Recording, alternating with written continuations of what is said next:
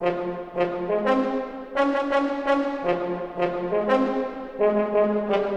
and welcome to the Verity Podcast for Saturday, March 2nd, 2024. We're the only podcast that's separating the fact from the narrative spin. I'm Adam Clark. And I'm Eric Steiner with today's top stories. A U.S. judge rules that Pegasus Spyware's owner must give data to WhatsApp. Iran holds key parliamentary elections. The U.S. Congress passes another stopgap bill to avoid a government shutdown. A tragic shopping mall fire claims over 40 lives in Bangladesh. Donald Trump's classified docs case leads to sparring over the trial start date. The White House announces a delay in power plant regulation plans. Meta scraps its news tab in the U.S. and Australia. The culprit is found in a U.S. healthcare system cyber attack. Elon Musk sues OpenAI for allegedly abandoning its founding mission. And a study indicates more than 1 billion people worldwide are obese. A U.S. judge rules that Pegasus Spyware's owner must give data to WhatsApp. Here are the facts as agreed upon by The Guardian, ITC, The Wire, and Read Write. U.S. Judge Phyllis Hamilton has ordered Israeli cyber weaponry company NSO Group to hand over the code for its Pegasus spyware, along with other products, to Meta-owned WhatsApp. Meta first sued NSO in 2019 over allegations that the company's Pegasus spyware was used to spy on 1,400 WhatsApp users over a 2-week period. NSO asked the Supreme Court to throw out the lawsuit in 2023, arguing that its business represented foreign governments. It also claimed that it only sold Pegasus to vetted governments for anti-terrorism purposes. The Supreme Court refused to block the case. Despite NSO's claims of various U.S. and Israeli restrictions, Judge Hamilton ordered the company to provide its spyware data for between a year before and a year after the alleged hacking of WhatsApp users. This would encompass April 29, 2018 to May 10, 2020. Hamilton did rule in favor of NSO by not requiring it to disclose the names of its clients or information about its server architecture. This comes as U.S. President Joe Biden's administration has warned about national security threats posed by Pegasus, which is capable of gaining access to people's phone calls, emails, photographs, location information, and encrypted messages without their knowledge. Eric, thank you for laying out the facts on our first story today. I'm going to start our first round of narrative spins with a narrative A spin provided by the NSO Group. The NSO Group is one of the world's leading cyber intelligence companies for a reason. Trusted by governments and law enforcement across the world, NSO technology helps save lives by combating crime and terrorism. While every company can continue to make itself better, that doesn't mean it should be demonized for providing cutting-edge public safety technology. Al Jazeera has the establishment critical narrative. Pegasus wasn't sold to altruistic governments for the purposes of fighting crime, but rather to governments who wanted to spy on journalists, dissidents, and activists. Among the estimated 50,000 victims of this intrusive spyware were 2 members of Human Rights Watch targeted by the Jordanian government. Another included a Palestinian-American journalist. NSO gives bad actors the power to violate human rights. Iran holds a parliamentary election.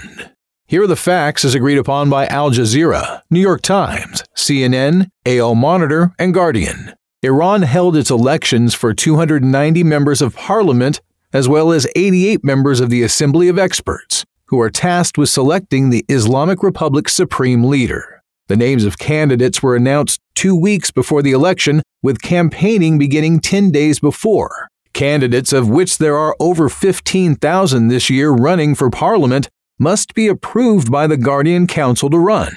Most came from conservative parties. Over 61 million of the country's 87 million people were eligible to vote, though opinion polls found 27.9% would, quote, definitely participate, while 36% said there was no way they would. Iran's last parliamentary election was held in 2020 during the COVID pandemic. It saw the lowest participation rate since the 1979 Islamic Revolution at 42.57%. Due to voter turnout being 12% after 8 hours and 27% after 10 hours, the government extended voting by 2 hours. This trend continues a decline in turnout following over 40% in the last election and 62% in 2016.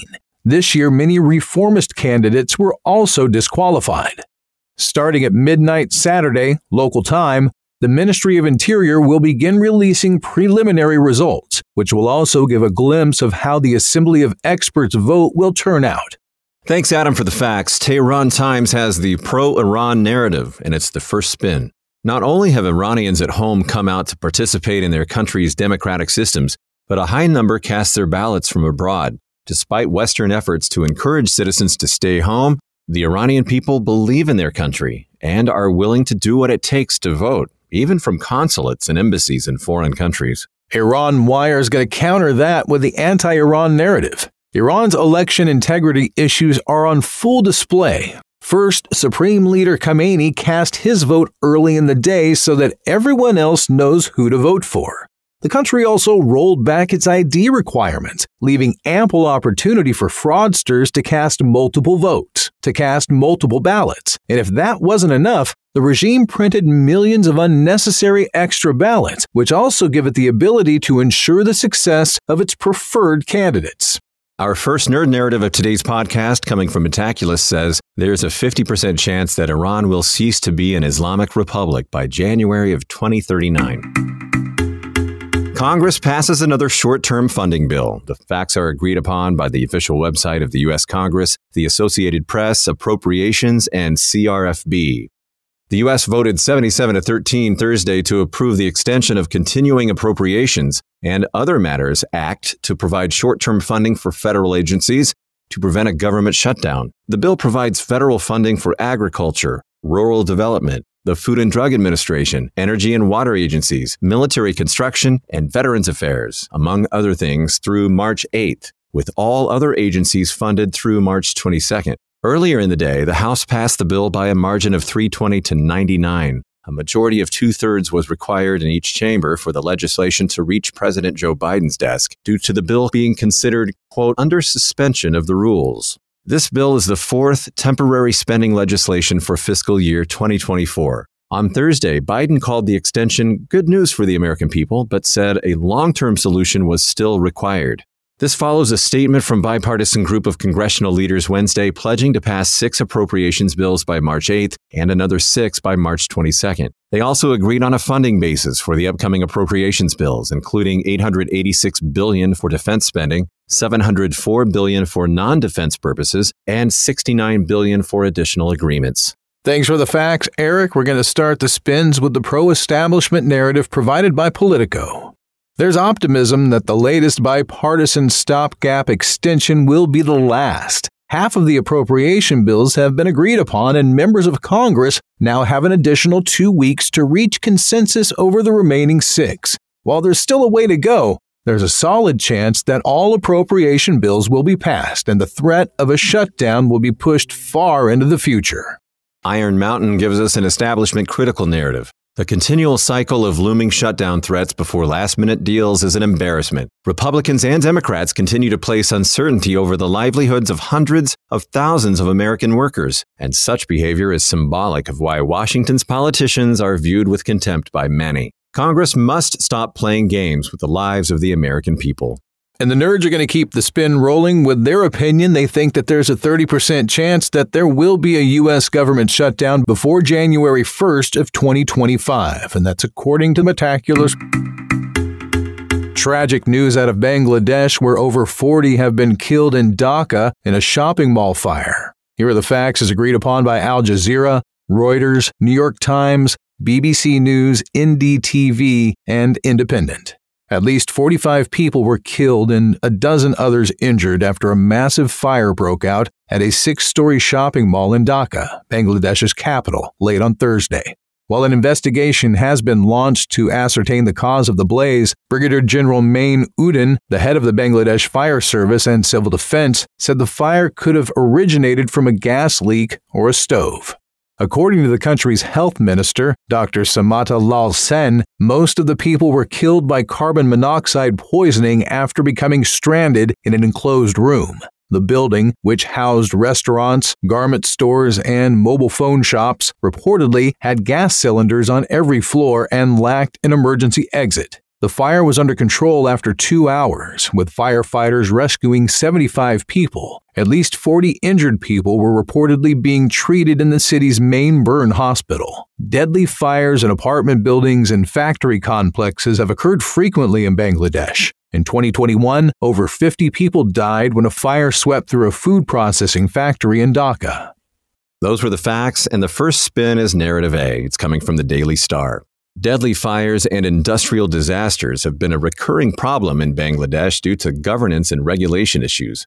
Until government indifference and lax enforcement of fire safety rules give way to a credible and accountable health and safety regulation structure, innocent citizens will continue to lose their lives in tragedies like this one.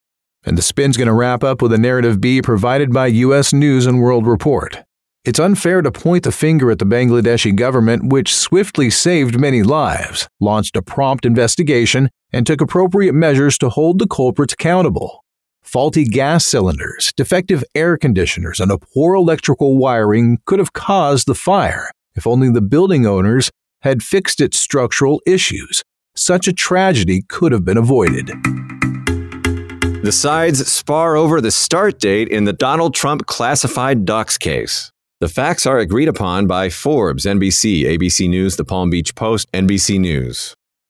Former President Donald Trump on Friday appeared in a federal court in Fort Pierce, Florida, for a hearing that mainly focused on the start date for his trial related to the criminal case against him over retaining classified documents at his Mar-a-Lago residence after his presidency. Trump's team said it would be unfair to hold the trial before November's presidential election, but prosecutors from special counsel Jack Smith's office requested a July 8th start date. Prosecutor Jay Bratt said holding the trial within 60 days of the election wouldn't violate Department of Justice protocol, but Trump's attorney said that the trial could take up to 5 weeks and push close to the election if it starts in July. U.S. District Judge Eileen Cannon had set a May 20 start date, but postponed that because the U.S. Supreme Court is considering Trump's claims of presidential immunity. Cannon acknowledged that setting a date for this trial is also challenging because Trump is facing 3 other criminal trials in New York, Washington, D.C., and Georgia that could take place this spring and summer. In this case, Trump is facing 40 criminal charges, including willful retention of national defense information and conspiracy to obstruct justice. Thank you, Eric. We're going to start the spin with a pro-Trump narrative provided by AF Legal. This case completely exposes the political weaponization of the Justice Department by the Biden administration. The DOJ violated many of its own rules to infringe on the former president's rights, and this case is a sham. Rather than delaying this trial, it should be canceled. The anti-Trump narrative comes from MSNBC. This trial should start sooner rather than later. Trump's team is pulling out every trick in the book to delay the proceedings against him, hoping that his judicial appointees will do him a favor. He knows that if he delays long enough and wins the presidency in November, he can avoid prosecution. And the nerds think there's a 50% chance that Trump's classified documents federal criminal trial will begin by April 3rd of 2025. That's according to the Metaculus prediction community. The White House announces plans to delay power plant regulations. Here are the facts as agreed upon by Fox News, CNN, New York Times, and Washington Post. U.S. President Joe Biden's administration said the Environmental Protection Agency, or the EPA, will delay plans to regulate existing fossil fuel power plants until the end of 2024 or next year. EPA Chief Michael Regan said that while existing gas-powered plants won't be regulated now, it will begin regulating new coal and natural gas-powered plants in the coming months. The delay in the policy, which is part of the EPA's plan to require all U.S. power plants to capture their carbon dioxide emissions by 2040, follows a deal between Biden and the automotive sector and labor unions, which also includes delaying limits on automobile emissions. Power plants account to around 25% of the country's CO2 emissions, with environmental groups expressing concern that the original EPA policy would only cover 5% of existing plants. Some business, energy, and manufacturing groups have also rejected the policy as power plants currently provide 60% of the nation's electricity to tens of millions of Americans. Adam, thank you for the facts. The progressive narrative is our first spin. It says this is a hypocritical decision on the part of the EPA, which just a week ago determined that its own proposed regulation wouldn't be enough to reach its 2040 emissions goal. Instead of making its rules even more robust, it's decided to play politics with the environment and roll back the already insufficient power plant regulation plan. The Earth is being polluted at dangerous levels, and the only way to fix it is by slashing greenhouse emissions. The conservative narrative is provided by New York Post. Someone at the EPA must have finally realized that it wouldn't be a good idea to shut down 60% of the electric grid, which is essentially what would have happened since the original carbon policy was virtually impossible to follow. The EPA may have also noticed that the Biden administration is trying to double the size of the grid through his electric vehicle ambitions, which would ironically require more electric power, not less. The nerds from Metaculus say there's a 3% chance that the U.S. greenhouse gas emissions will be cut in half by the year 2030. Meta is dropping its Facebook News tab in the U.S. and Australia. Here are the facts as agreed upon by CNBC, The Guardian, Seeking Alpha, and ABC Australia. Facebook parent company Meta announced Thursday that it will remove its section devoted to news, called Facebook News, in Australia and the U.S. in April. Meta previously announced the same for the UK, Germany, and France. The move also ends commercial deals between Meta and Australian news publishers it signed in 2021. The agreements came after Australia enacted its news media bargaining code, prompting Meta and Google to sign deals worth hundreds of millions of dollars. While Meta won't suspend exiting publisher deals in Australia, France, and Germany, it said it won't renew them once they expire. Deals in the US and UK have already expired. In a blog post, Meta said its Facebook News usage dropped by 80% last year in the US and Australia. It also noted that publishers can still leverage products like Reels and Ad System to drive people to their website and keep 100% of the revenue. One analysis found that 33% of traffic for over 1,900 news and media websites was through Facebook as of December 2023, compared to 50% a year ago. Another found that Facebook referrals dropped by 99% since 2017. While Facebook said its decision was due to users not utilizing its platform for news, the Australian government criticized the move, adding it would turn to the Treasury to explore ways to respond via the bargaining law. Thanks, Eric. Meta's going to start the spin with a narrative A. Meta is following the numbers. News content makes up just 3% of Facebook user feeds around the world, so the company is widely shifting its investments towards things users want. News websites will start to be able to share their content across the platform, and once their audience clicks on their website, these companies won't have to share a penny of the revenue with Meta. And Sky News has narrative B. Meta's move adversely impacts journalism. A functioning society needs a robust press to cover the stories of the day. But platforms like Facebook make it impossible for journalists to make any money doing their jobs. Governments like Australia tried working with Meta to build a fair system for publishers and the company, but Meta has decided to turn its back on principle in favor of profit. And the Metaculus prediction community think that there's a 2% chance that Meta platforms will sell Instagram or WhatsApp before January 1st of 2025. Change Healthcare reveals its cyber attack culprit. Here are the facts as agreed upon by Associated Press, Calb, Reuters, NBC, and Forbes.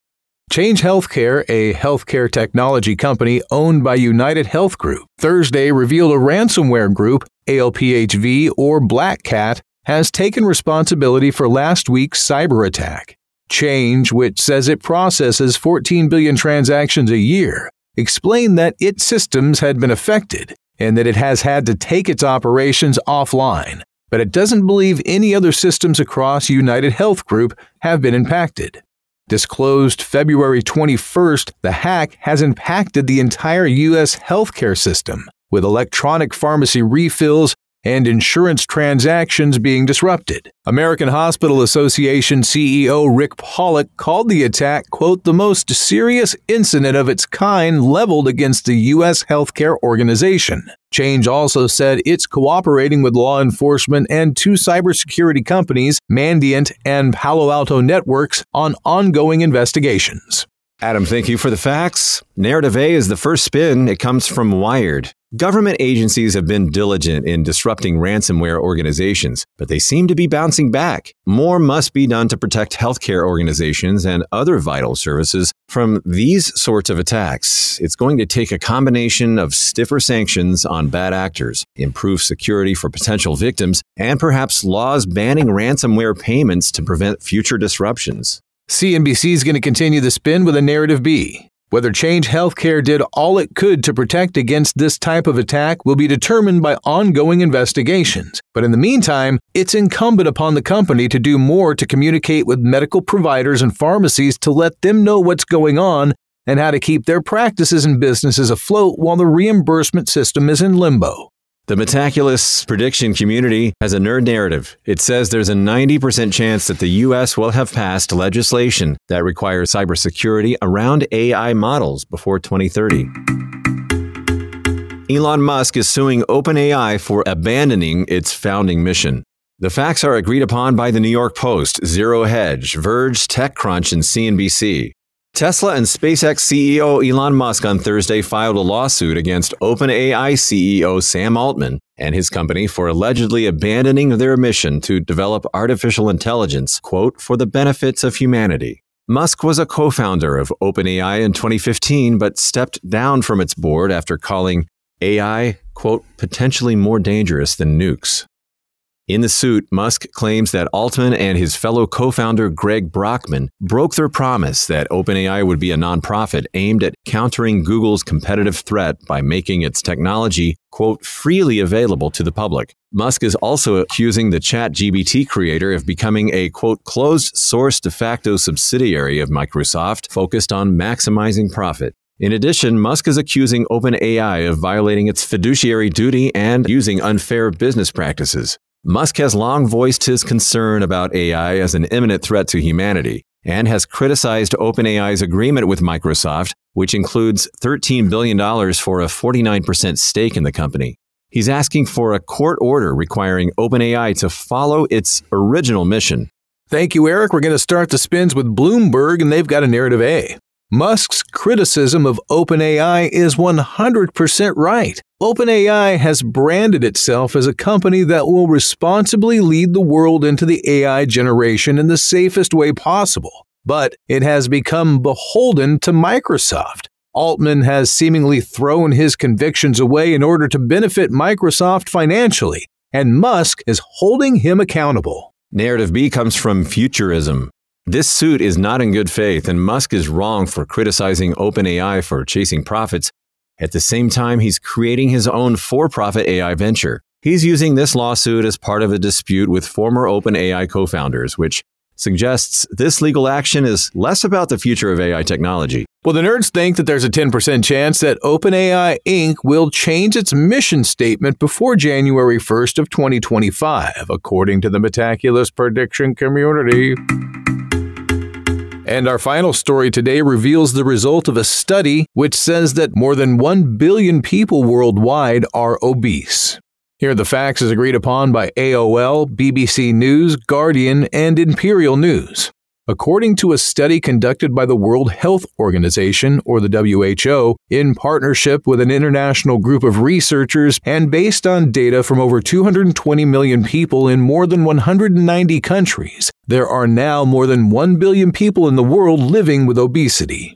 The study, spanning 1990 to 2022, found that the rate of obesity quadrupled among children and adolescents, more than doubled in women, and nearly tripled in men. In total, about 880 million adults and 159 million children were obese in 2022. Obesity is defined in adults as having a body mass index greater or equal to 30 kilograms divided by your height in meters squared.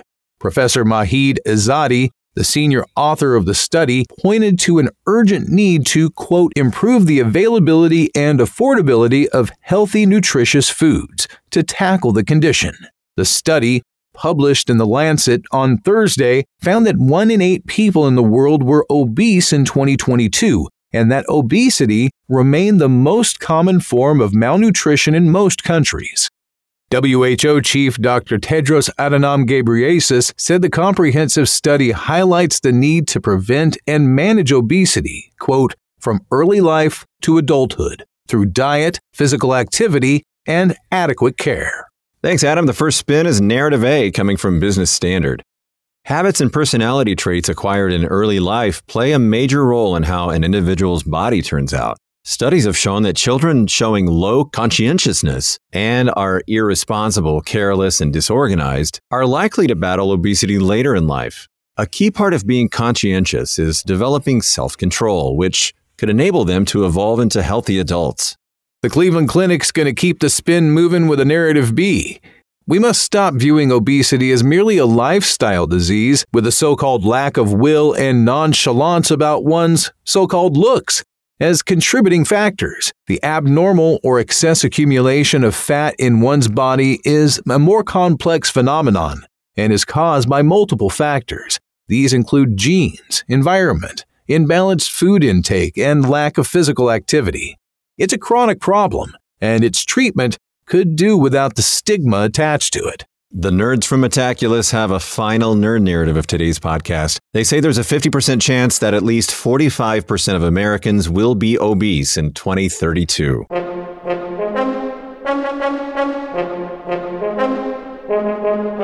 Thanks for listening to the Verity Podcast for Saturday, March 2nd, 2024. Each day we use machine learning to read about 5,000 articles from about 100 newspapers and figure out which ones are about the same stories. For each major story, our editorial team then extracts both the key facts that all articles agree on and the key narratives where the articles differ. Find out more at Verity.news and download the Verity app on the Apple App Store or Google Play. For Adam Clark, I'm Eric Steiner, inviting you to join us next time on the Verity Podcast.